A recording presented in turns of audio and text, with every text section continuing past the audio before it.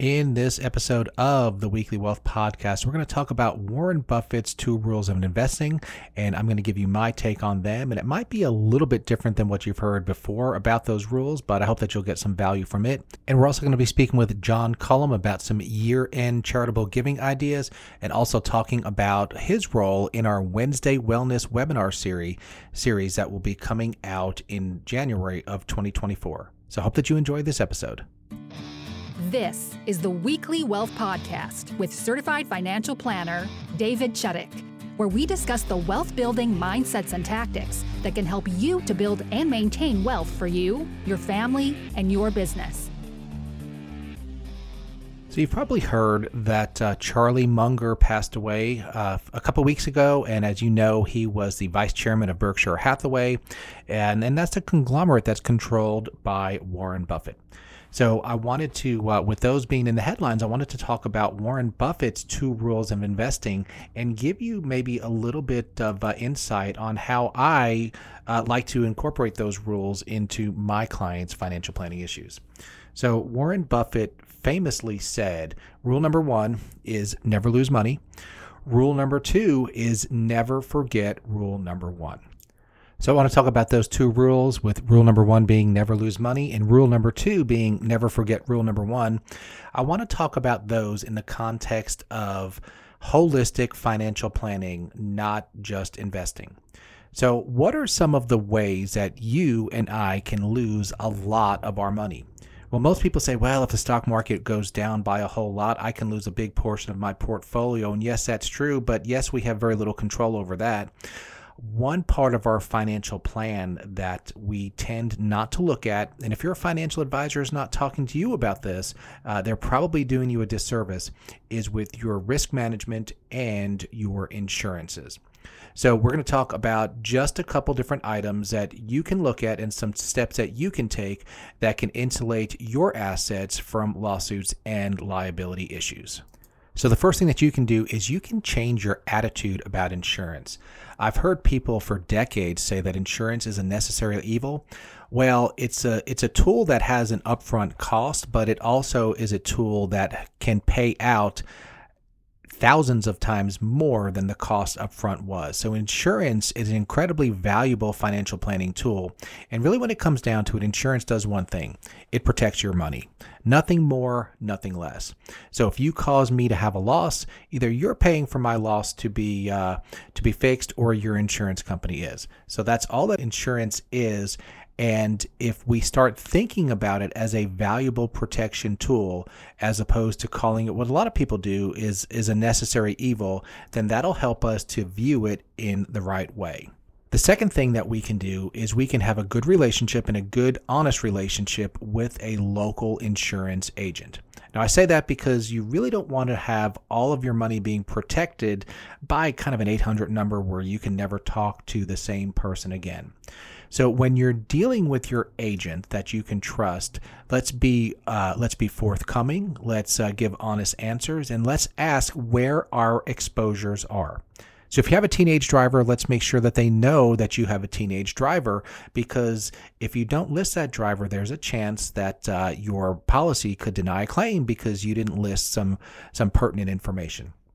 If there's somebody who typically borrows your vehicle and drives it once or twice or 3 times a week, make sure that your insurance company and your insurance agency know that so that they can make the proper adjustments. If you're driving for Uber, if you're delivering pizzas, if you're renting out part of your house, these are all things that your insurance company needs to know so that your policy can be rated properly, and most importantly, so that there'll never be any surprises when it comes time to file a claim. Number 2, and you can go back and listen to an entire episode about this topic, which was episode number 48, is personal liability umbrella policies. So if you own property, if you have any assets at all, it's a really good idea to purchase $1 million or $2 or $3 million personal liability umbrella policy. Now, these will provide protection over and above your home insurance, your auto insurance, boat insurance, things like that, if you cause a major claim. So let's think about it this way. Let's say that you cause a major 5-car pileup and you're at fault. So this was your fault, and you have several people that are severely injured. You have numerous vehicles that are totaled.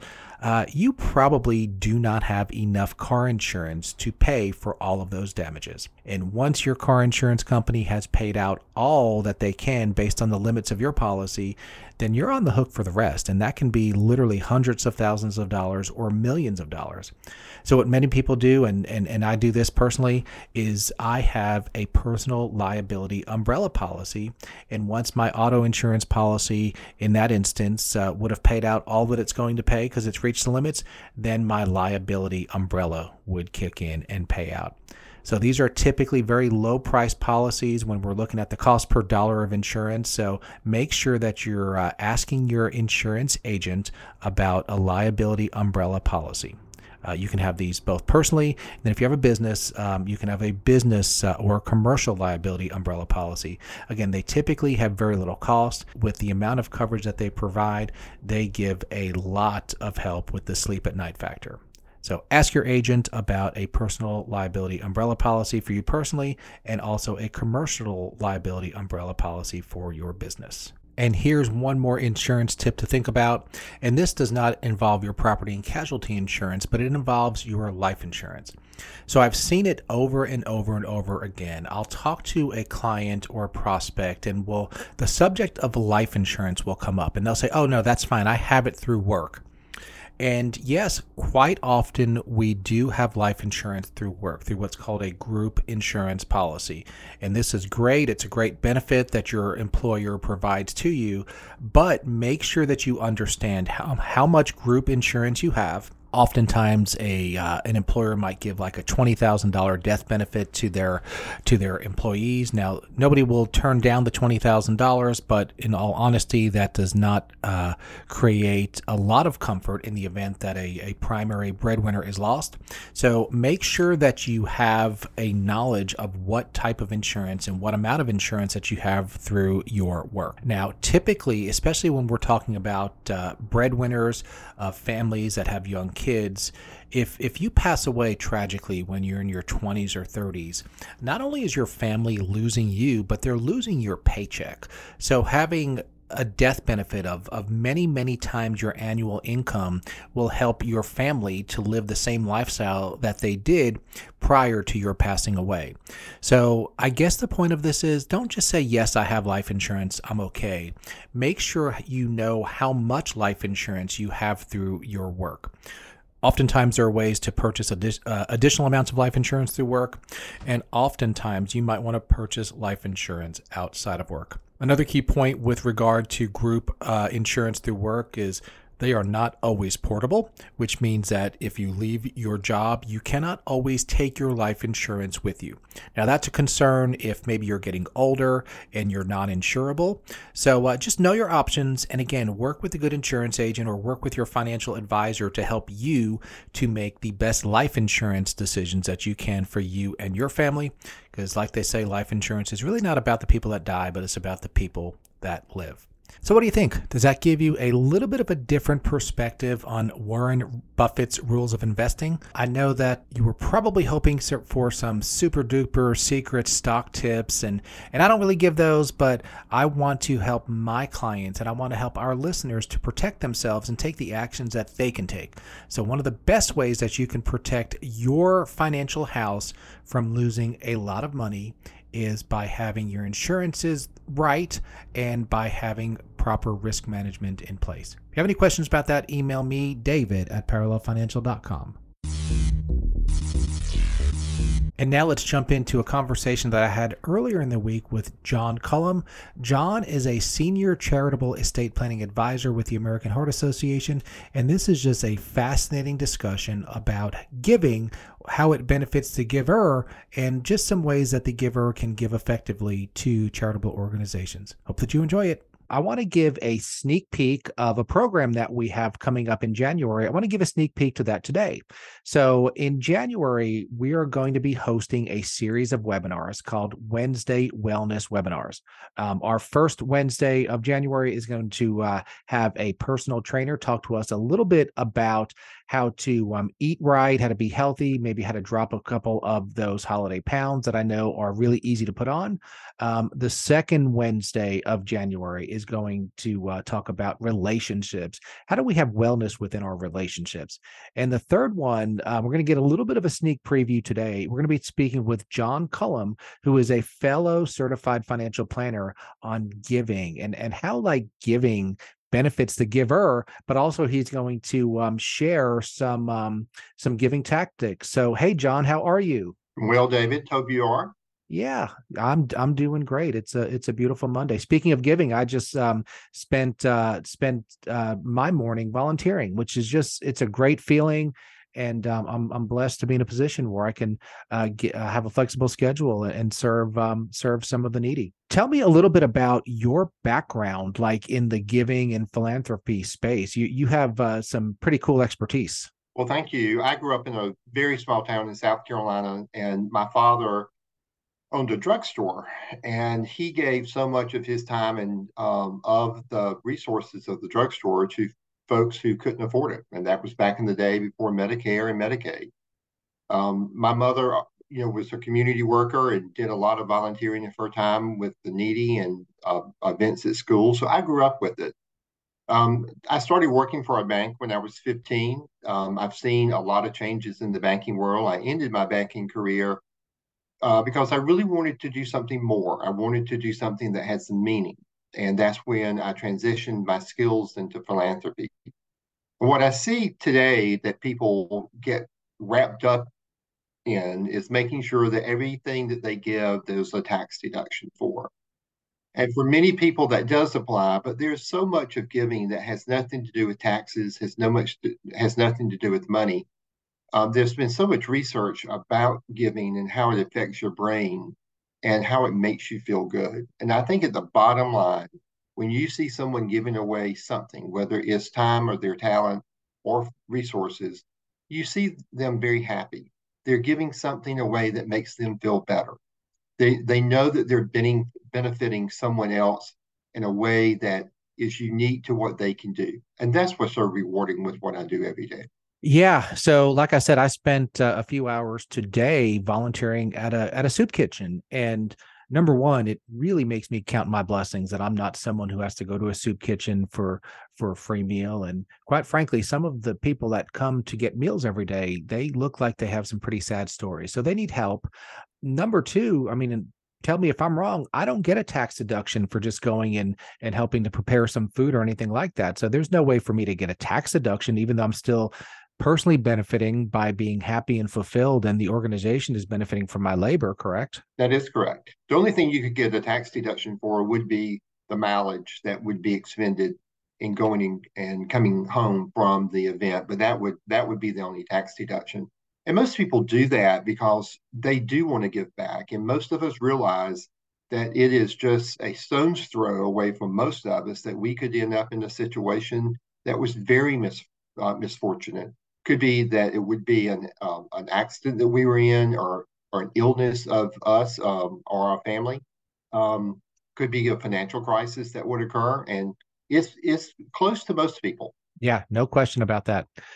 So taking away the tax issue, that what are some things that, since we're in the beginning of December, that maybe kind of the average listener should be thinking about between now and the end of the year if they want to maybe get some tax benefits towards giving? What are some of those just really, really general rules? Well, I would start by thinking about our service providers that we enjoy, people who cut our hair or babysit or cut our grass, or even the postman.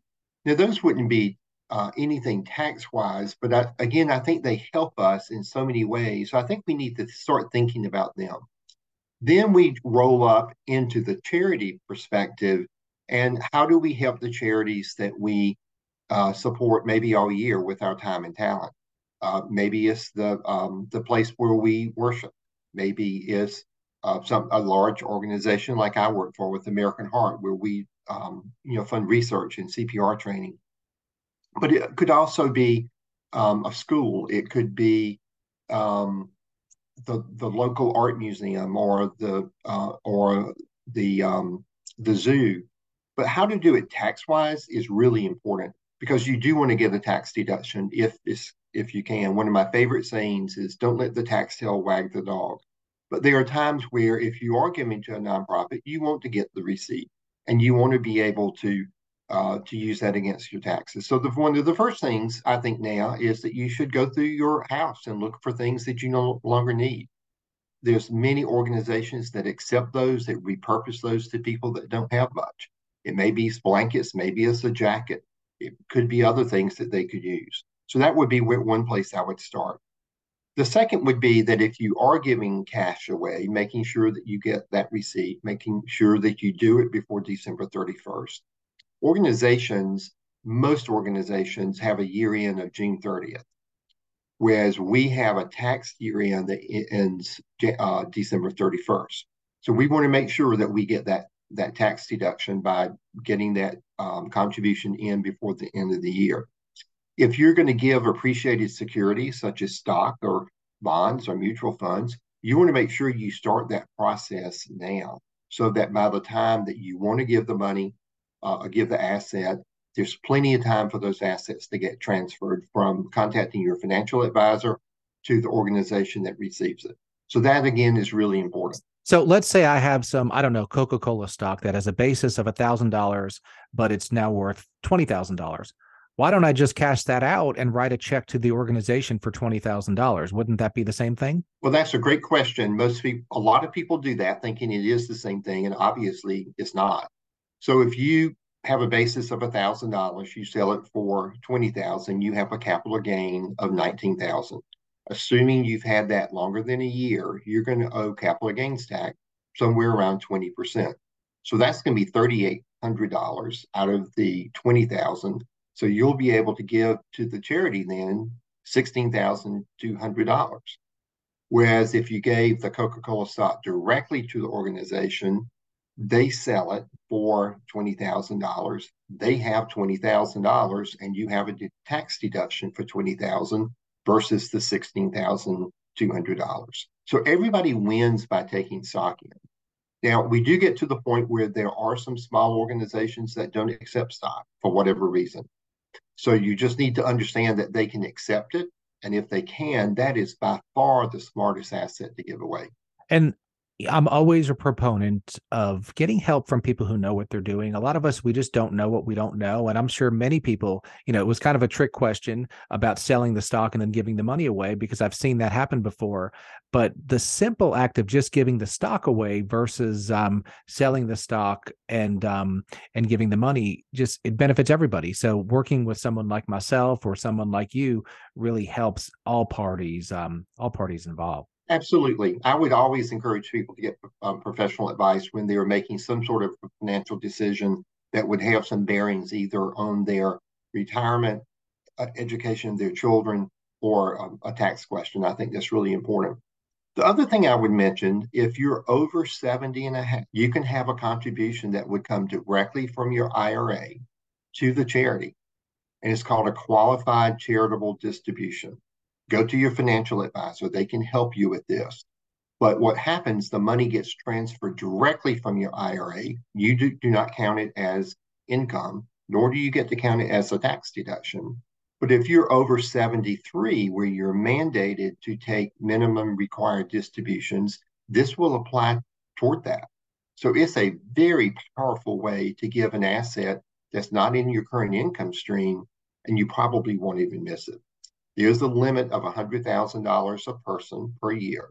So if you have a married couple, each could give away $100,000, and that's meaningful. That is. And if we can give away money but we could also do it in the most efficient manner possible. I think that benefits everybody involved. And that's why I really enjoy speaking with people like you and also working with my clients on how to give money and securities and property away in a way that's just most efficient. What are the rules with cars? I know you see some billboards with organizations kind of accepting cars. Um, does an organization have to accept your car? Kind of what would the value of the deduction be, with regard to the value of the car? Well, that's a good question because you do see that. And we at American Heart accept cars as well as a 1-800 number. They literally will come pick the car, the RV, the dump truck, the 18-wheeler, whatever it is that you have, doesn't have to run. They pick it up, they send it to auction, and then the charity gets the proceeds from the auction. Your deduction is an appraised value if the amount is over $5,000 because the deductions between you and the IRS and the charity will not give you a value for that because the deduction is between you and the IRS. But having said that, it's not hard to find an appraisal in a Kelly's Blue Book or somewhere that you can get an appraisal from or a value if it's over more than 5,000. So that's a piece of the conversation that I had with John Cullum of the American Heart Association earlier this week.